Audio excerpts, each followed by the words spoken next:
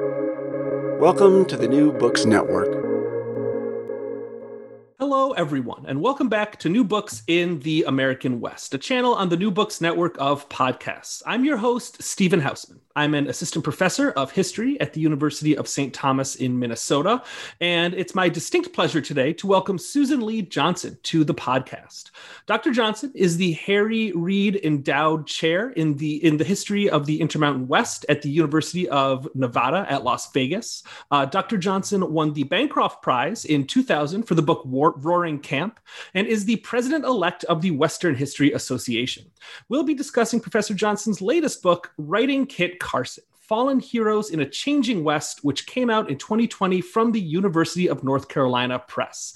Welcome to the New Books Network, Susan. Thank you so much, Steve, for having me and just for doing this podcast. It's so good for those of us who do work in this field. It's my pleasure. I love being able to talk with people about books in this field. If you've been listening to the podcast, then you know that I always like to begin by just hearing a little bit about the guests themselves, which for reasons that we'll probably get into later on in the episode is particularly important for a book like this one that you've written here. So can you just tell us a bit about how you became interested in history and your background as a historian? Sure. It was really the history of the West that first grabbed my attention. I grew up in Wisconsin, not in the West at all, or maybe an earlier West.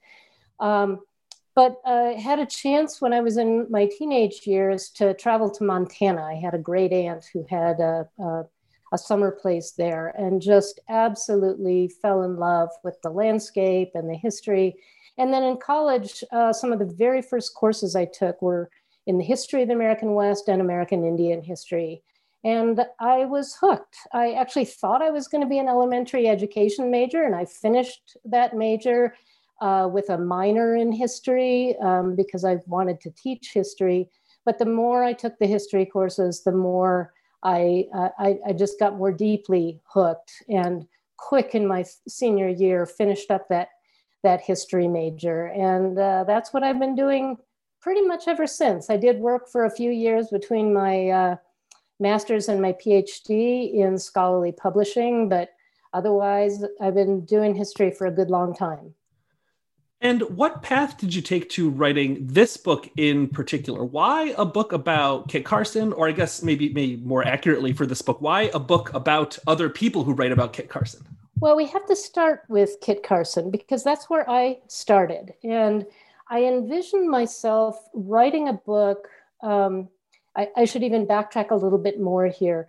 My book, Roaring Camp on the California Gold Rush, is a kind of social history influenced by cultural history, but I used a lot of personal documents, letters, diaries, reminiscences, court records, but I always felt like I was just dipping into people's lives for a day or a week or a very short period of their lives. And just wasn't really getting as a historian of everyday life, wasn't really getting at the texture of everyday life as it changed over time for people.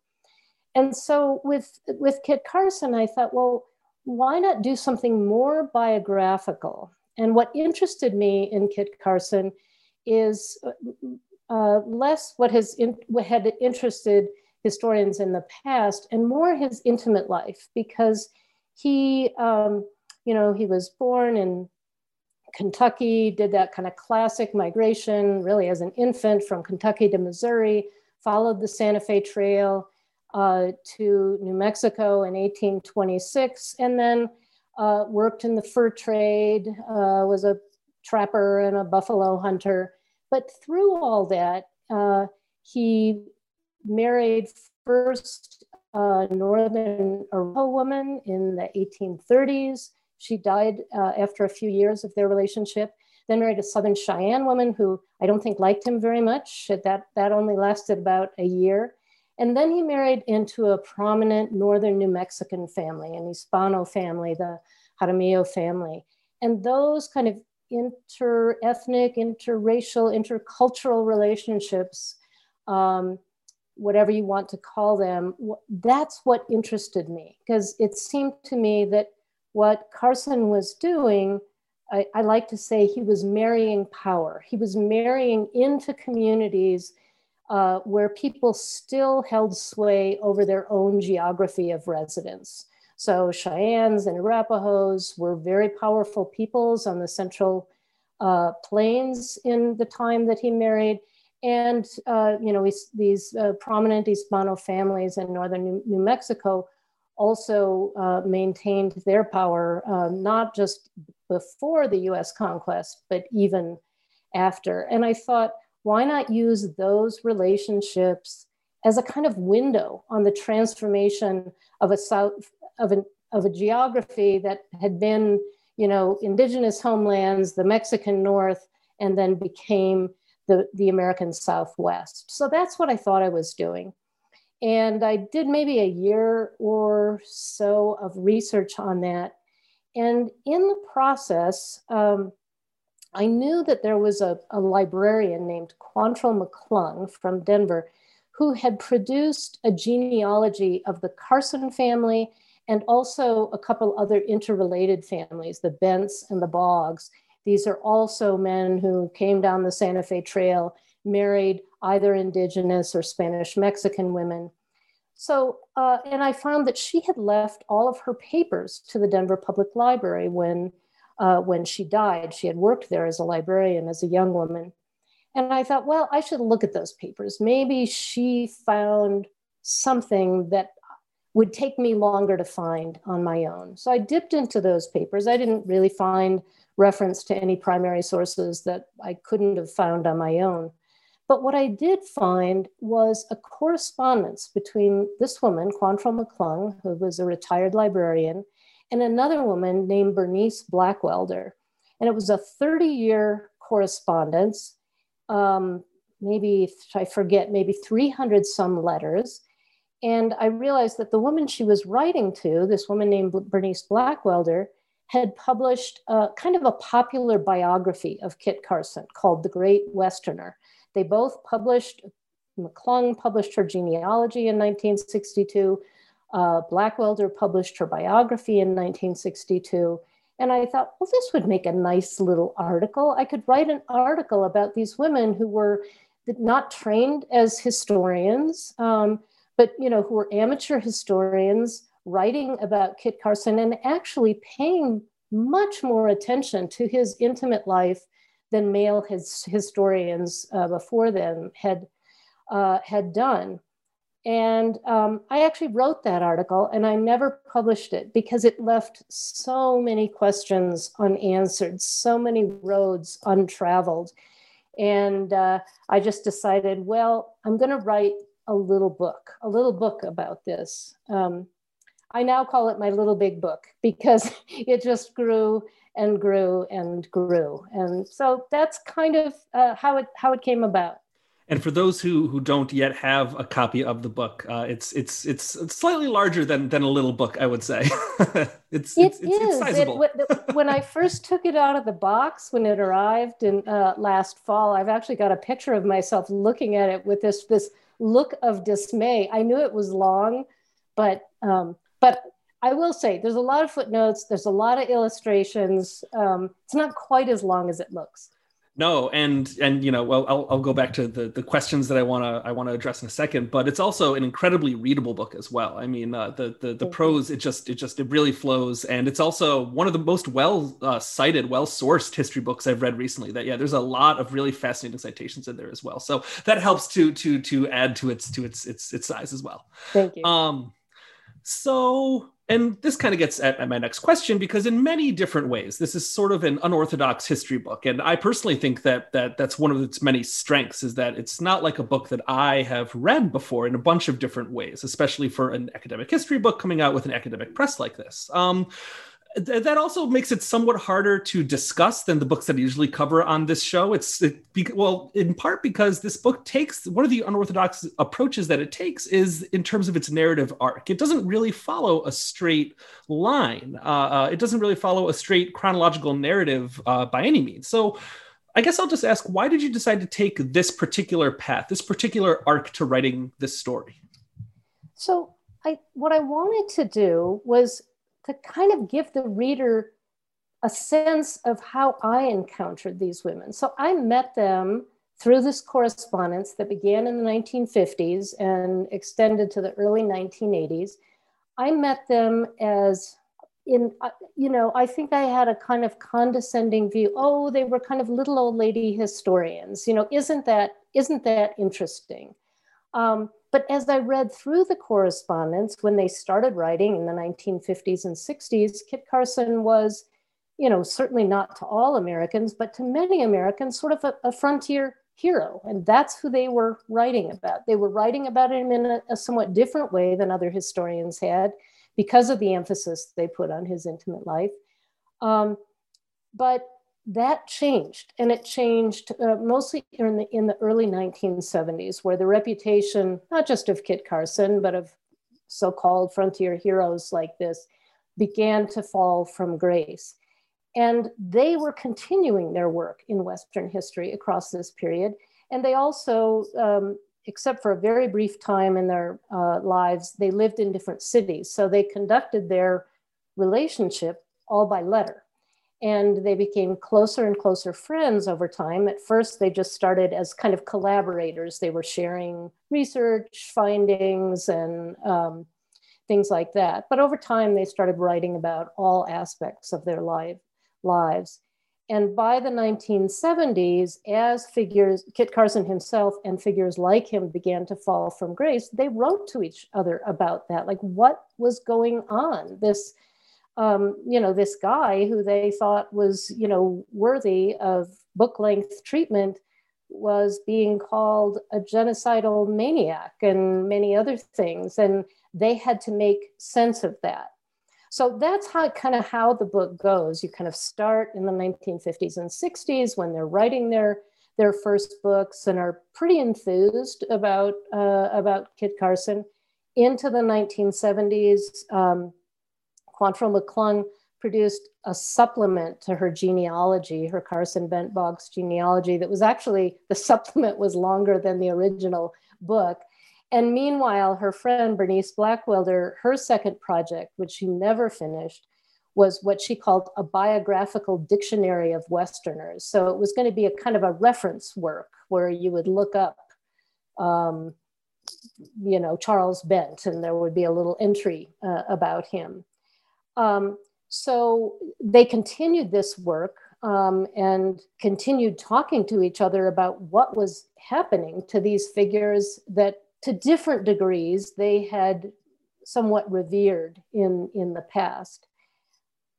That's sort of where I started. But then I started to find more and more sources about their lives, not just their letters, their published work, but things that they had saved from their younger lives. So Quantrill McClung put together scrapbooks when she was in her mostly 20s and 30s. Bernice Blackwelder kept a diary. Mostly she kept photographs and things like that, but she had a diary for 5 years in the early 1940s. And all of these sources just opened up a whole nother world and, completely challenged my kind of condescending view of them. And I started to see them as, people with pasts, people who came to this history along these different paths. And so, but I didn't want to write it in that order, because why would anyone care about these women if they didn't know what they did in their later adult lives? So I decided to do that. And I decided to do it because, honestly, I had read a couple of novels that were structured that way, where they started later and then kind of dialed back. So you didn't learn the backstory until later. And I just found them really engaging and effective. And I thought, well, why couldn't a historian do this? At the end of the book, I do go to the very ends of their lives when, say the decade or so before they each died. So I do end with the end of their lives. But yeah, so that's why I decided to do it in that order. And I feel as though historians have been talking a lot, both on social media, and I've had conversations at conferences and things about how to better write books in ways that play with form a little bit. And the sort of classic form of the academic history book, it works in many ways, but it's not the only way to write about the past. And I think that your book really sort of, it waves a kind of flag as a way of saying, this is another way to do things. Exactly. And I mean, I love a good history book that is structured in the traditional way, which is there's an introduction, there's 4 or 5 or 6 chapters, and there's a conclusion. In the introduction, the author kind of sets up, here's the historiography, here's what other historians have said about this subject, this is what I'm saying that's new, here's some background you need to know, and then you march through the chapters, which are, often chronological, maybe topical and chronological, and then you get to the end. And some of my favorite books do that, and they do it very well. But there are times when I feel like I'm reading the same book over and over again. They're about different topics, and I just thought, why not try something different? And, the form of a critical biography or kind of life writing also, I think, allows you to do that, because people's lives don't necessarily break down into chapters, that way. I mean, I could have written it that way, but I chose not to. Yeah. Before we get more into the story that you tell and the various meanings that you draw from the stories that you tell in the book, it might be worthwhile just to go over in a bit more detail some of the basics of the characters that we'll be discussing. So you talked a little bit about who Kit Carson was, but could you maybe go into a little bit more depth about who Kit Carson was and why he mattered in the sort of traditional mythic Western history sense, and then also talk a bit more about who Quantrill McClung and Bernice Blackwelder were? Sure. And if I forget and go off on Kit Carson too long, just reel me back in. Okay. So I guess we got Kit Carson as a very young man. I think he was 16 or something, down the Santa Fe Trail in 1826. And in the early part of his life, he didn't kind of keep going up and down the Santa Fe Trail. He was really involved in the fur trade, trapping beaver, also hunting buffalo. And it was in this period that, he married this Northern Arapaho woman who he met at one of the fur trade rendezvous where, trappers and indigenous people and traders would meet every summer to exchange their wares. And somewhere in this time, he made the acquaintance of John C. Fremont, the government explorer. He also became a guide on 3 of 4 of Fremont's 4 Western expeditions. And as the fur trade kind of started to wind down, he was working as a hunter at Bent's Fort, which was along the Santa Fe Trail, one of the routes of the Santa Fe Trail, and was a trading fort that Arapaho and Cheyenne people frequented often. And that's when he met the Southern Cheyenne woman and married her. He didn't like her, or she didn't like him much. Didn't last long. But at this point, he starts to gravitate towards New Mexico. He is named an Indian agent for Ute and Apache and Taos Pueblo people. And it's during this period that he marries Josefa Jaramillo, who comes from a prominent northern New Mexican family. She's about almost 20 years younger than him. Eventually he, as the Civil War begins, he joins the U.S., the Union Army. He fights in the Union Army. He's probably most well known for his role in the dispossession of the Dene, of Navajo people, because he was the soldier who led the expedition into Navajo country in the 1860s, and that ended up with what's known as the Long Walk, where Navajo people were taken from their Four Corners homeland to reservation land in eastern New Mexico.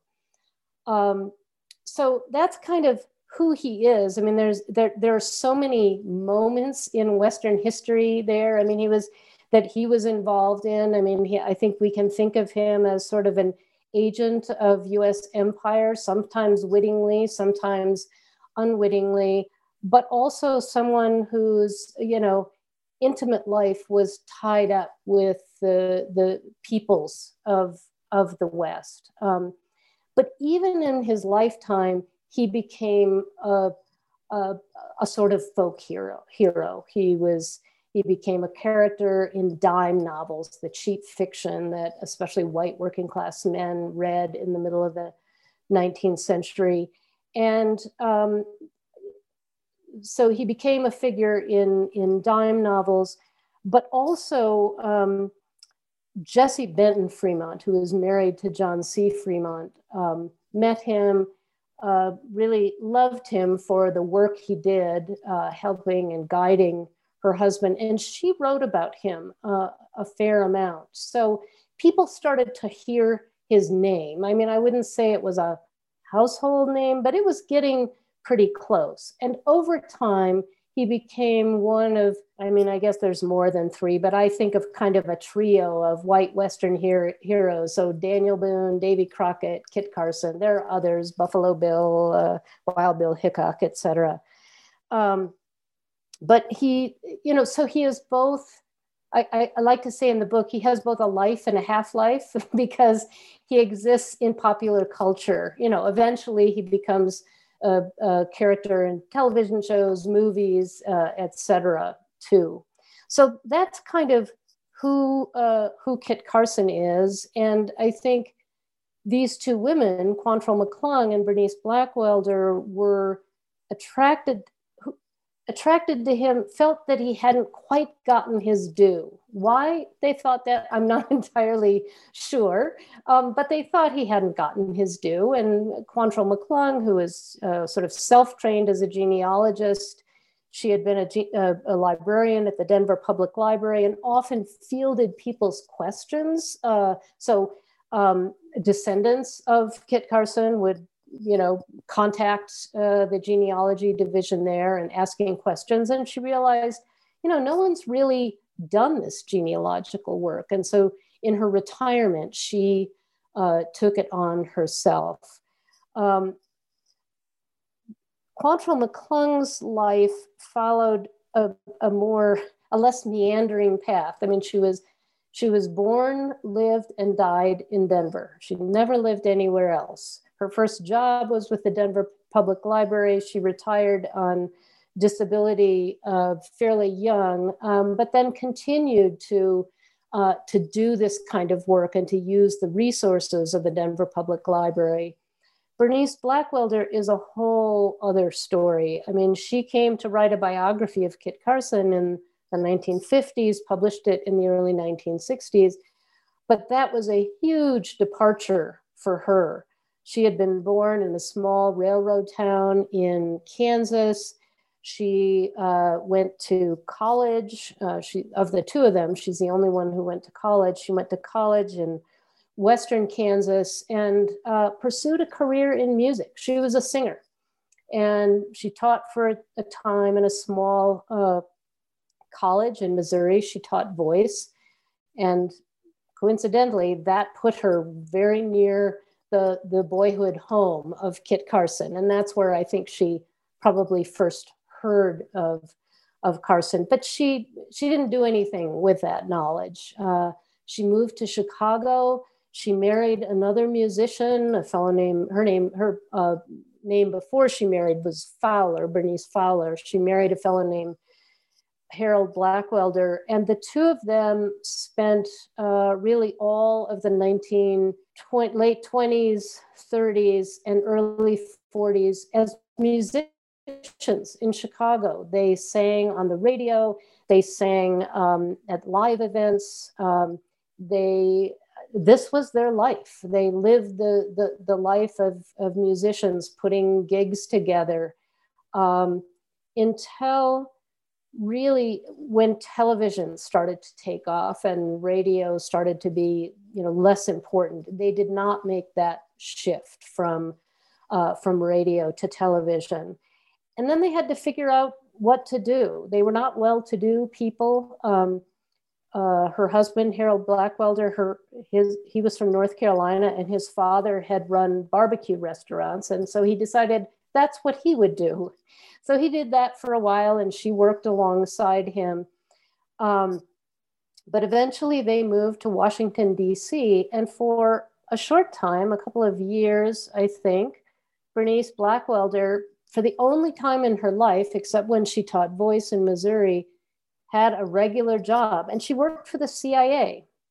And, this increased her appetite for investigation, but also put her near the resources of the National Archives. And it was in this period that she started to think about writing about Carson and started to do the research. So that's kind of the basic trajectory of their lives. The Blackwelders eventually left. They lived in suburban Washington, D.C. and in Virginia. They moved back to Chicago and lived there for many years. They were managers of apartments. Her husband kind of had given up the music business, gave up the restaurant business, and worked as a clerk in the county records, just filing traffic reports until he retired. So that's kind of who they were. The two women were very different from one another. Quantrill McClung was also about a dozen years older than Bernice Blackwelder. McClung was born in 1890, Blackwelder in 1902, and they both died in the 1980s.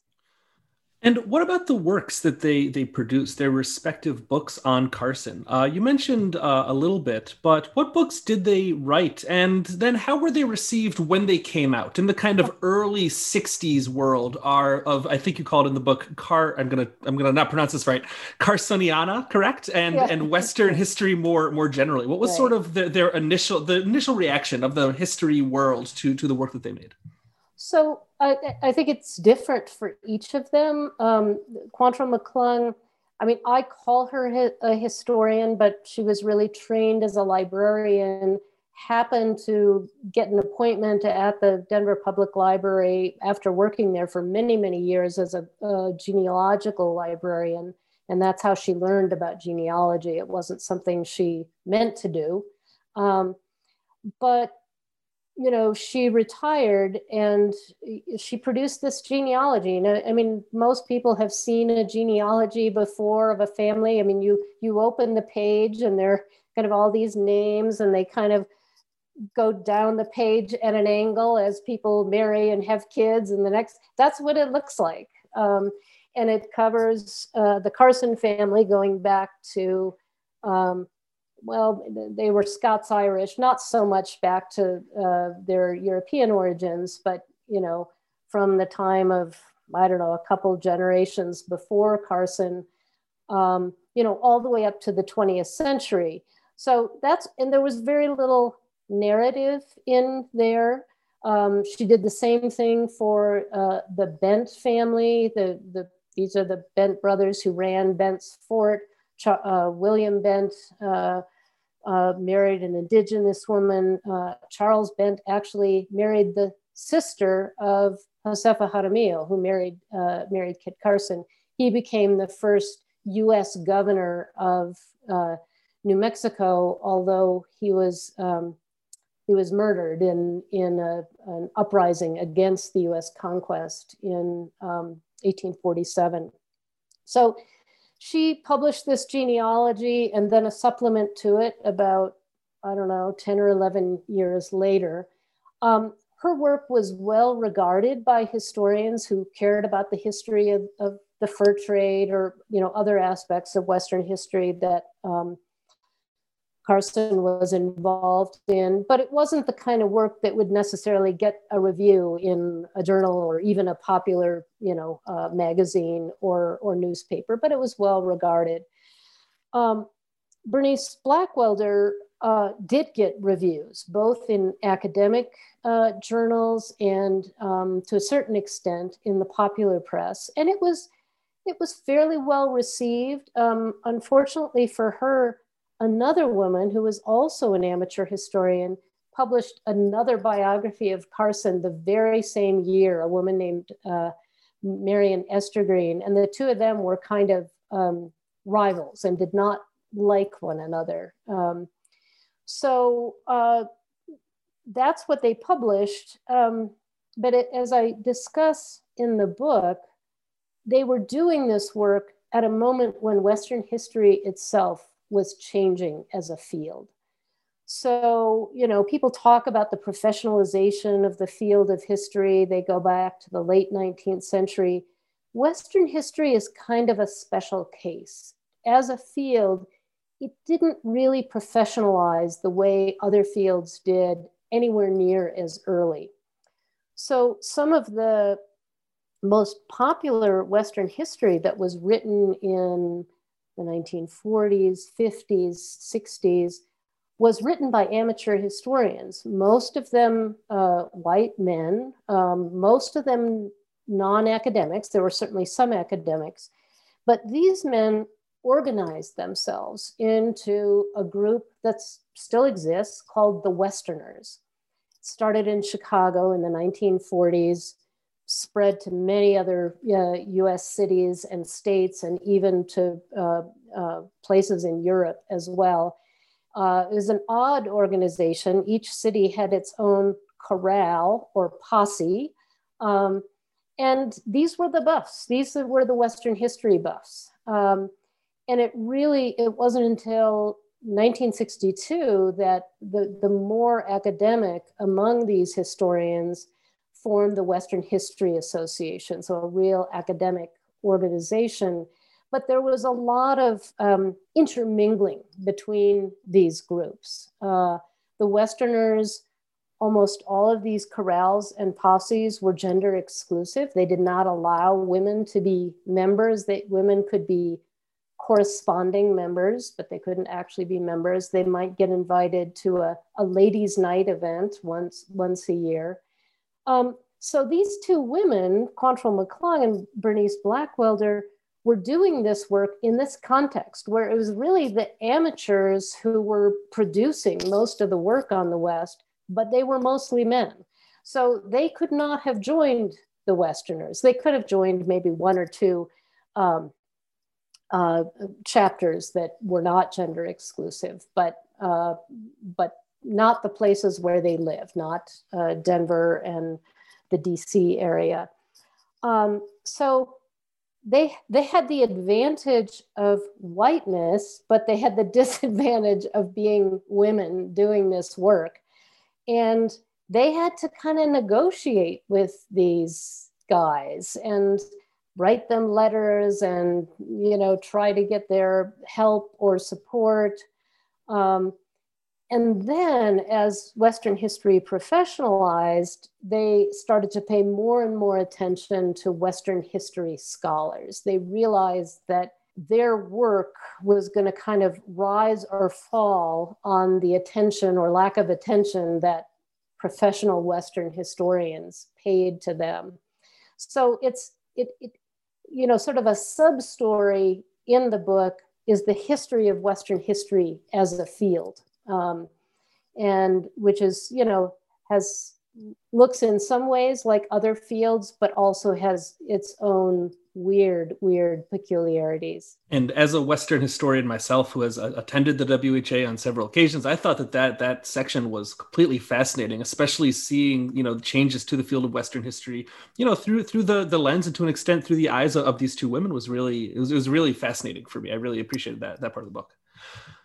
And even more broadly, both Blackwelder and McClung were caught up in larger changes to political and social life in urban America in the 1960s and the 1970s in American cities during this era.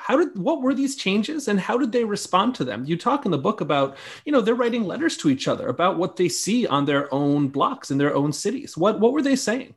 Right. So I would distinguish between the two of them. Bernice Blackwelder lived in at least a couple different places during this time. She lived for a while in suburban Washington, D.C. She lived in Chicago. She lived for a very short time in the Denver area as well. But Washington, D.C. and Chicago were the main places.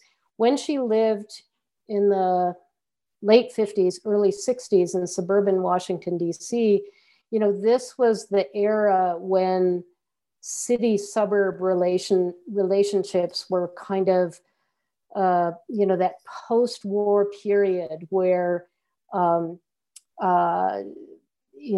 federal, mortgage assistance, whether through the GI Bill or FHA mortgages, were kind of, creating the suburbs and leaving the inner cities, particularly to people of color.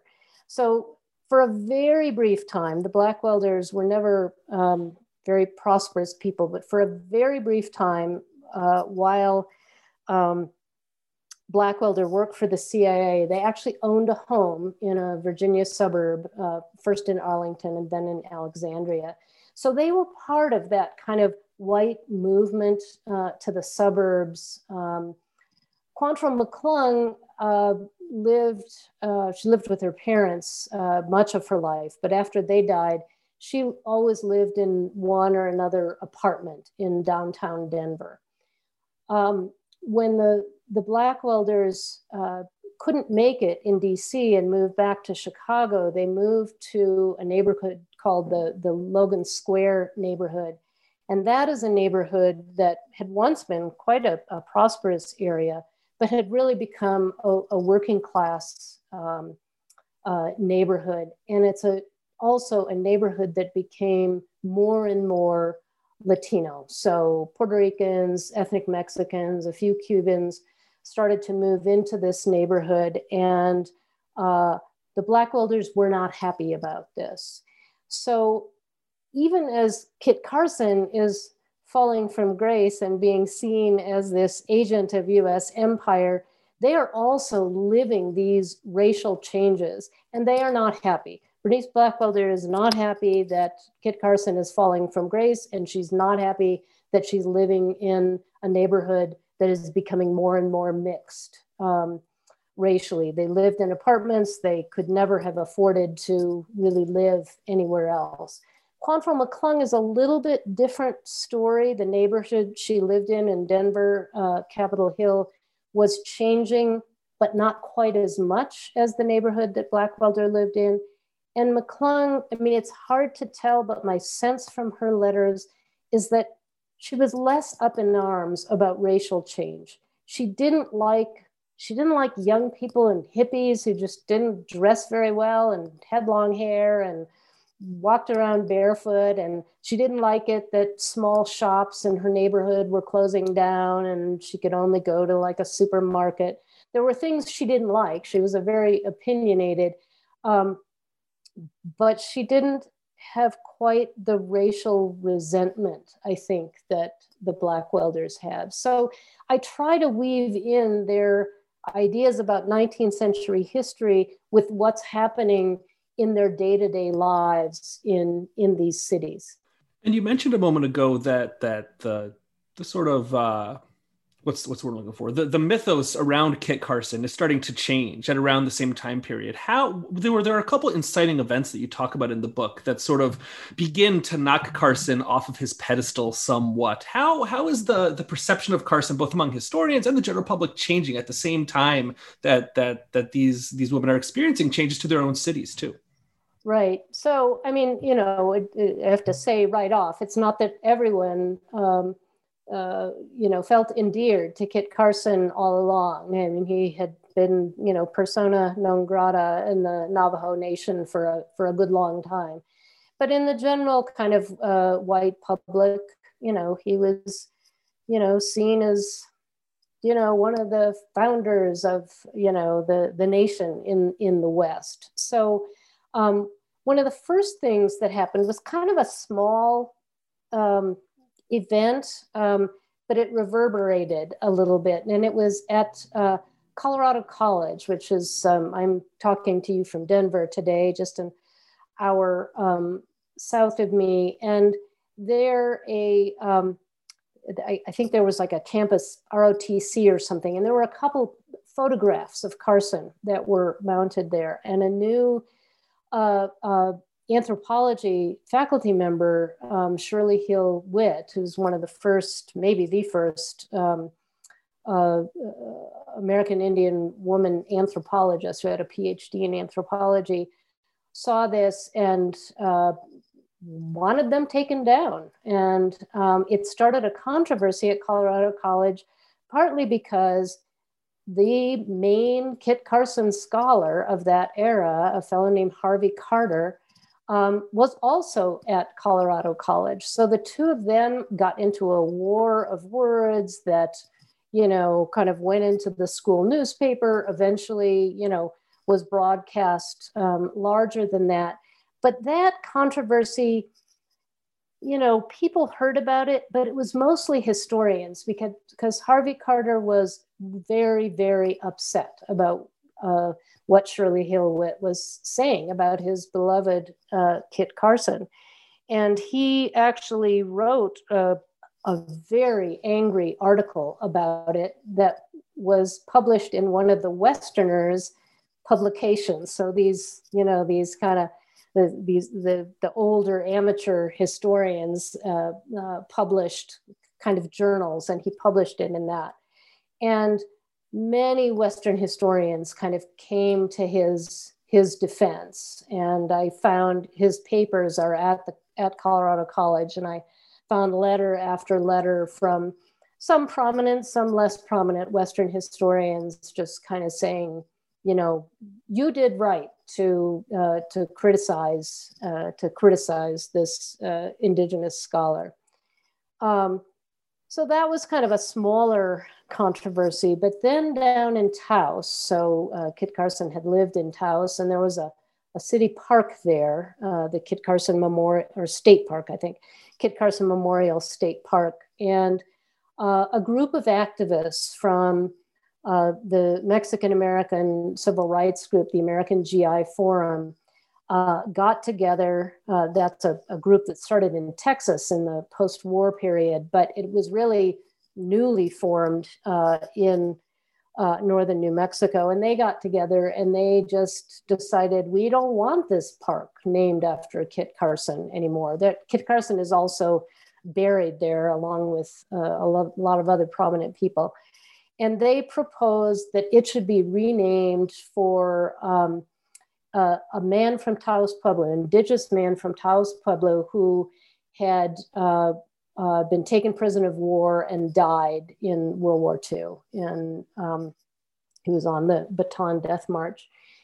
And that controversy, that really blew up, not just in New Mexico newspapers. It was written up in the New York Times. And, folks just started shouting at each other about, who Kit Carson was and who ought to be honored. I mean, we think now that the contemporary controversies over monuments are new. No, this has been going on for a very, very long time.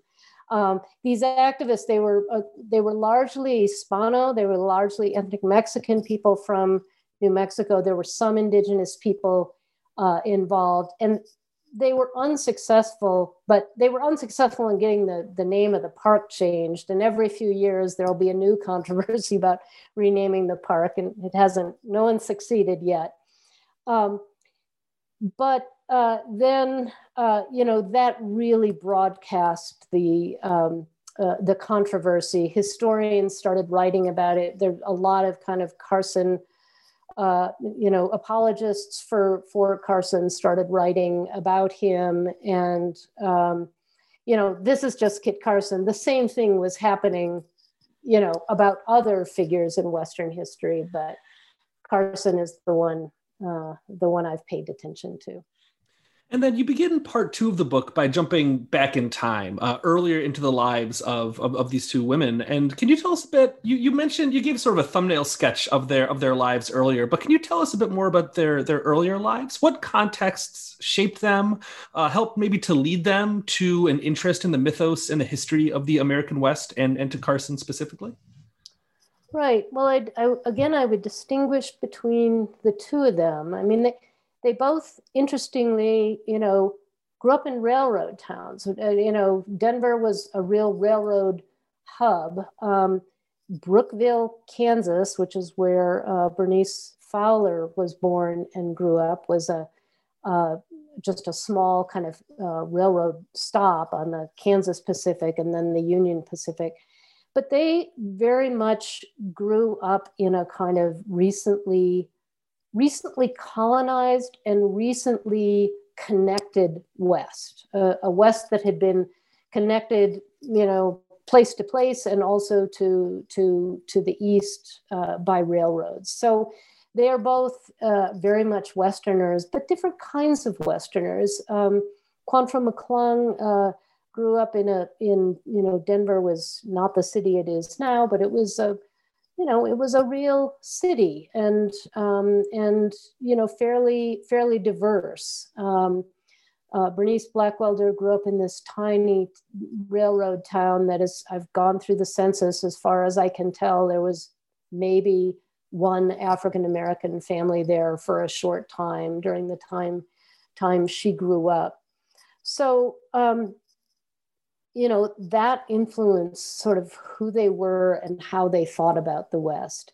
I think, Quantrell McClung never left Denver. She became a librarian. The West for her was just home. Bernice Blackwelder couldn't wait to get out of Kansas. I mean, she left, as I said, she taught voice for a short time in Missouri, but she was headed for the big city and the bright lights and, light opera, radio shows. She was gone. And it really wasn't until,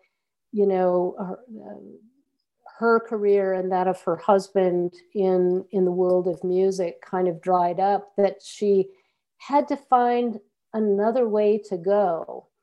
And she knew a fellow, a man who was considerably older than her, but she had met him through her father when she was young.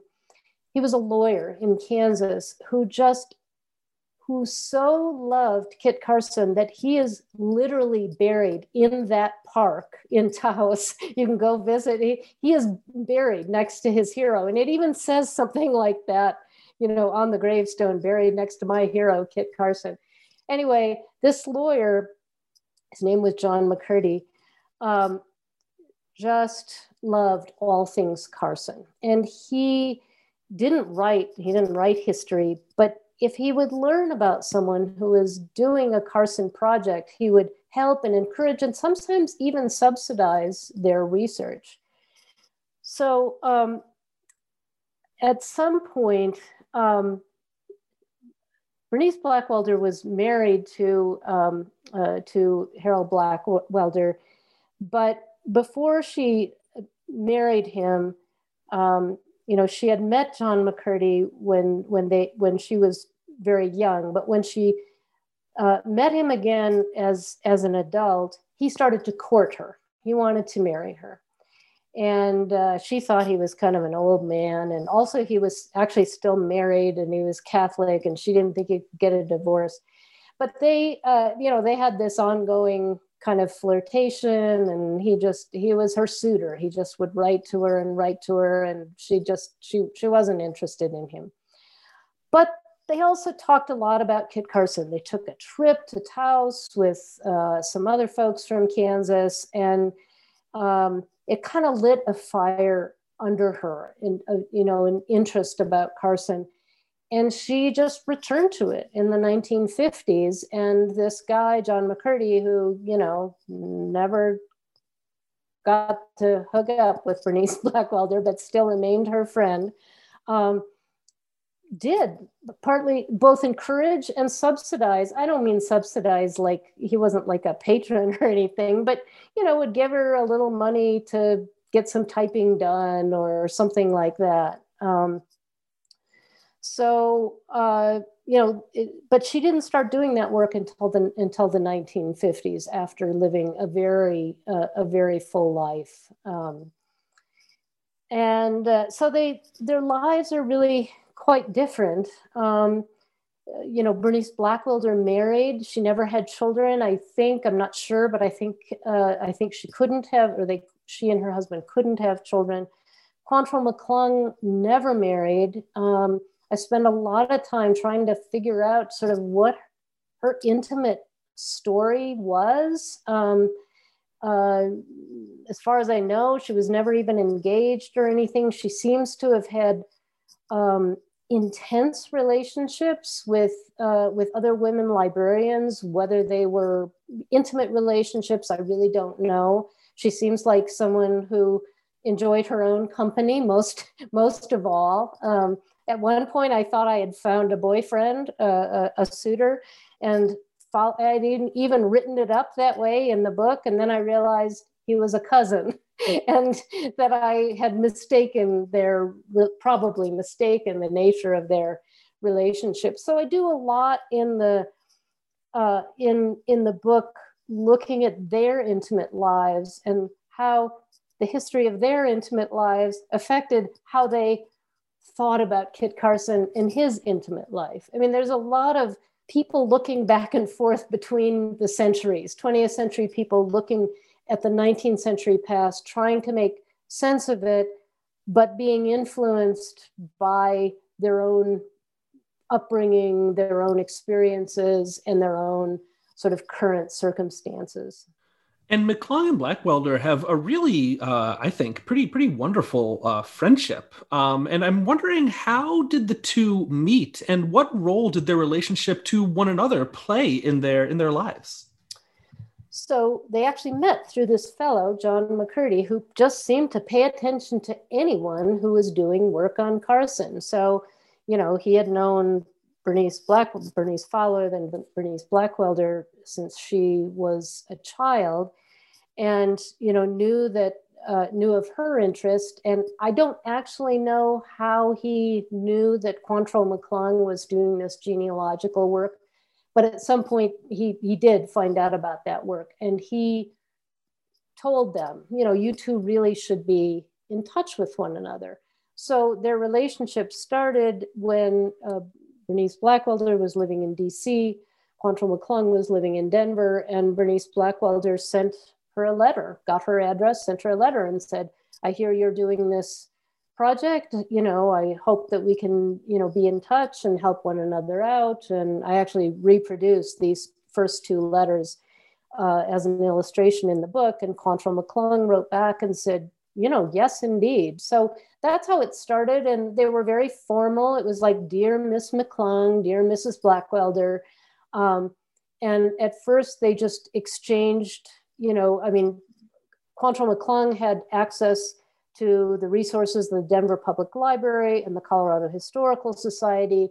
Bernice Blackwelder had access to the resources at the National Archives. And so they would just send information, not so much documents, but kind of, okay, I went and I looked at this and this is what it said.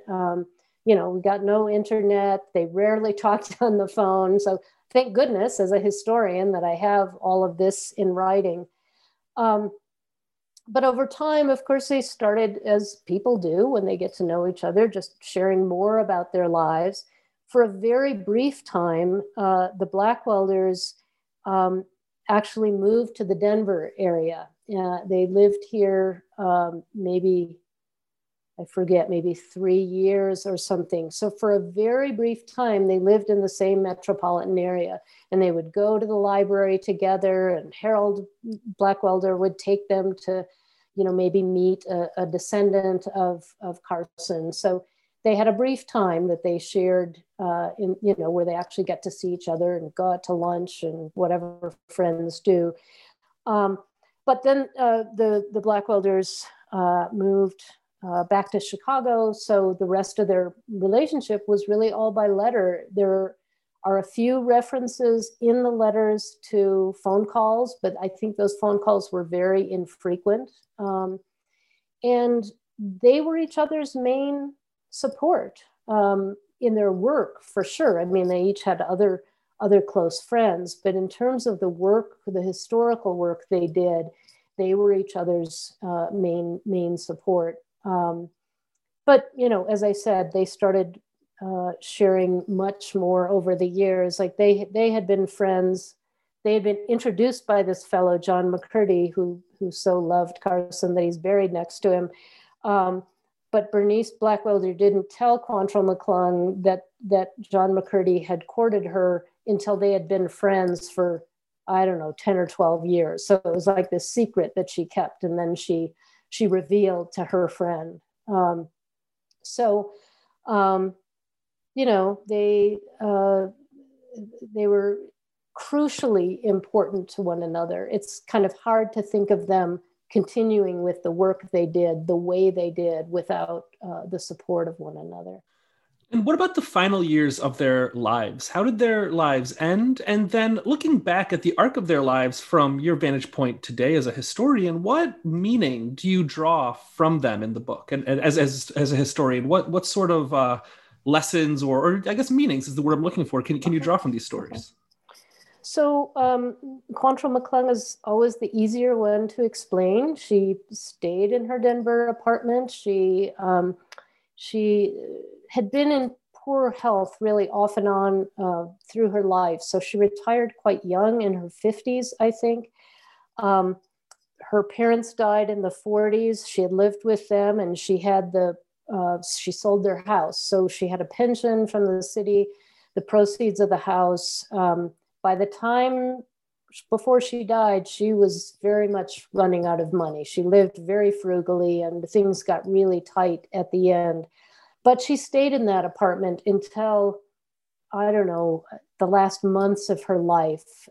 She was in a nursing home in Denver, and I've talked to people who knew she was there and heard she wasn't doing well, but, you know, nobody really knows exactly what happened. She lived into her 90s, though. So, you know, and she did all of this genealogical work after she retired. In addition to, I focus on the work she did on the Carson, Benton, Boggs families, but she also did a major genealogical project on the families of all of Colorado's governors. So she didn't publish that in book form. It was published in the Colorado Genealogist, kind of piece by piece. But if you ever want to know anything about the genealogies of Colorado governors, you know, she's the person who did all of that work. Bernice Blackwelder is a really different story. The two of them continued living in this kind of dark, dingy apartment in Logan Square. They really never had enough money. Harold Blackwelder didn't much like his job for the county, wanted to retire, but you know, they couldn't afford it. And meanwhile, their neighborhood was changing more and more, becoming more and more Latino. They weren't happy. They tried to move to North Carolina, which was Harold Blackwelder's home state, for a short time. That didn't work out, went back to Chicago. And finally, Bernice's brother lived in northern Michigan, and he never quite approved of the marriage, didn't think Harold was much of a provider. And he just said, you have to move up here to northern Michigan to be near us in your declining years, which they did. Had a small apartment. Harold died before Bernice. Bernice went into an adult foster care, lived for a couple of years, and then she died. And through all of this, until they moved to Michigan, she kept trying to finish her biographical dictionary of Westerners. And she never finished it. And her niece, who was kind of how her niece had all of her papers and eventually turned them over to me.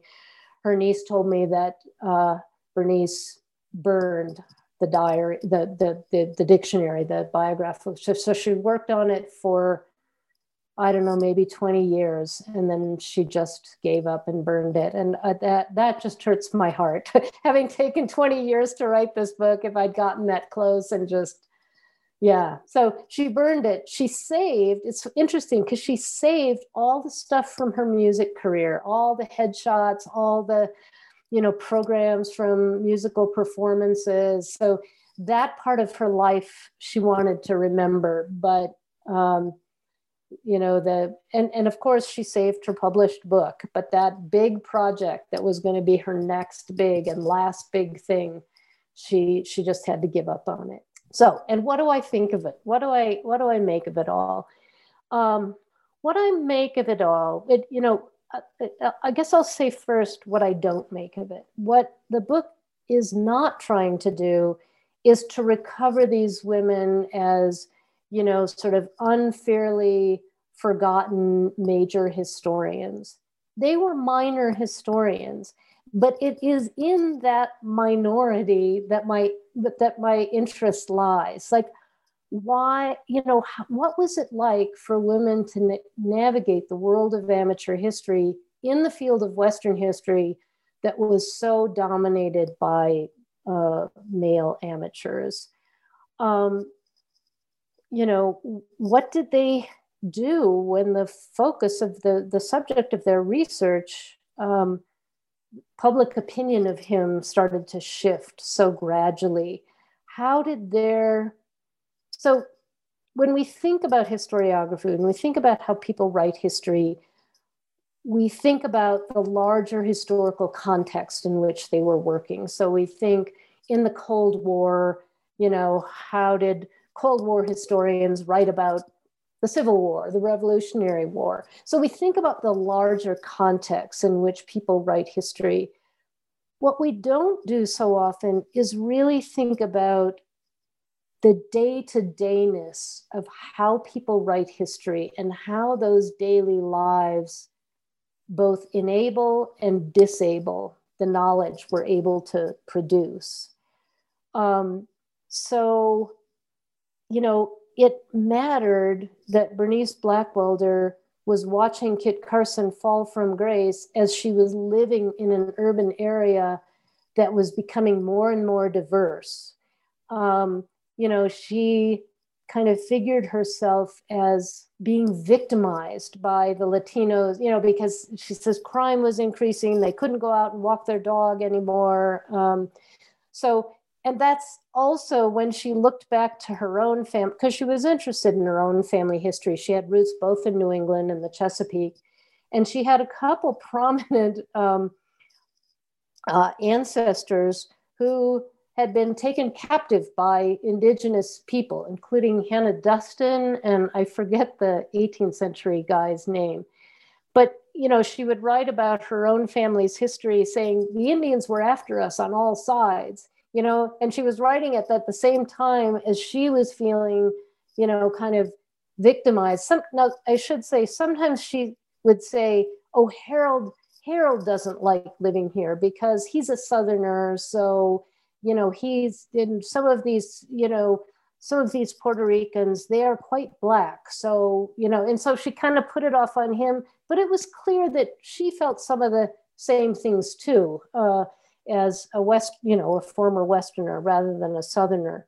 So, I'm kind of being negative about Bernice Blackwelder here, and about things that I should be negative about, but she's also a fascinating character. I mean, here's someone who studied music, who had a full music career, who gives it up, who works for the CIA, and then decides, I think I'm going to write about Kit Carson. And she was not some rich hobbyist who, she was a woman of very limited means who just kept reinventing herself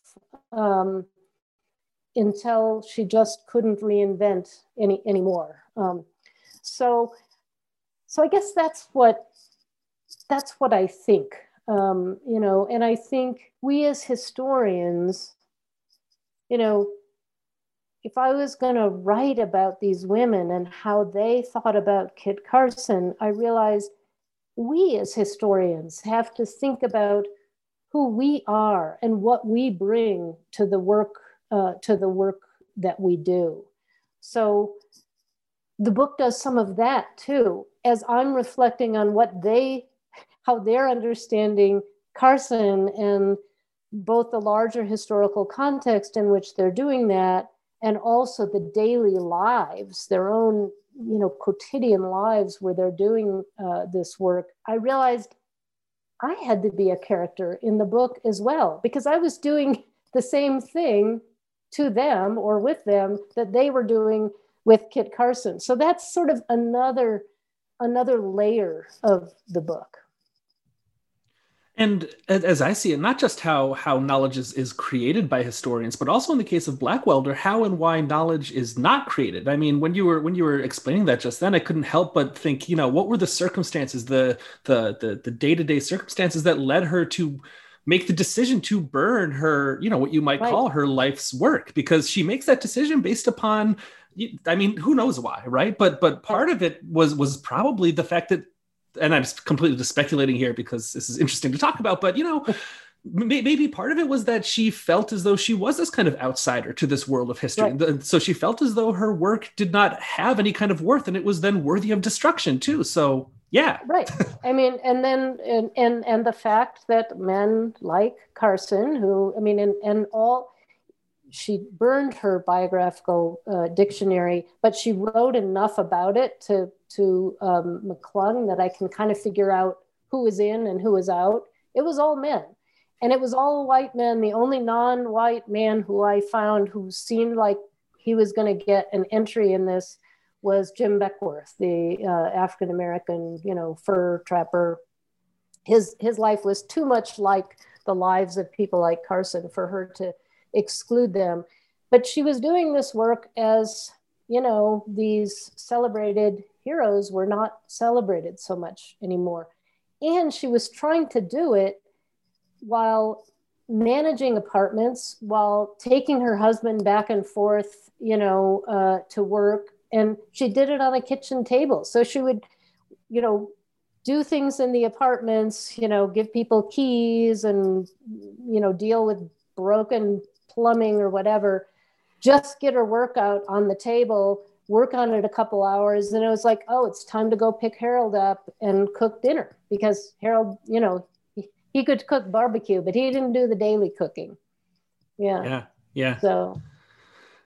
So there's one question I always like to ask at the end of my interviews, and some of my guests have kind of expressed that it's maybe a frustrating question, but I think it's an important one nonetheless, especially since one of the goals of the New Books Network is to present work by historians to a broader public who might not always encounter the history work written by professional historians all the time. So if there's just one takeaway that you hope readers come away from this book with, what might that be?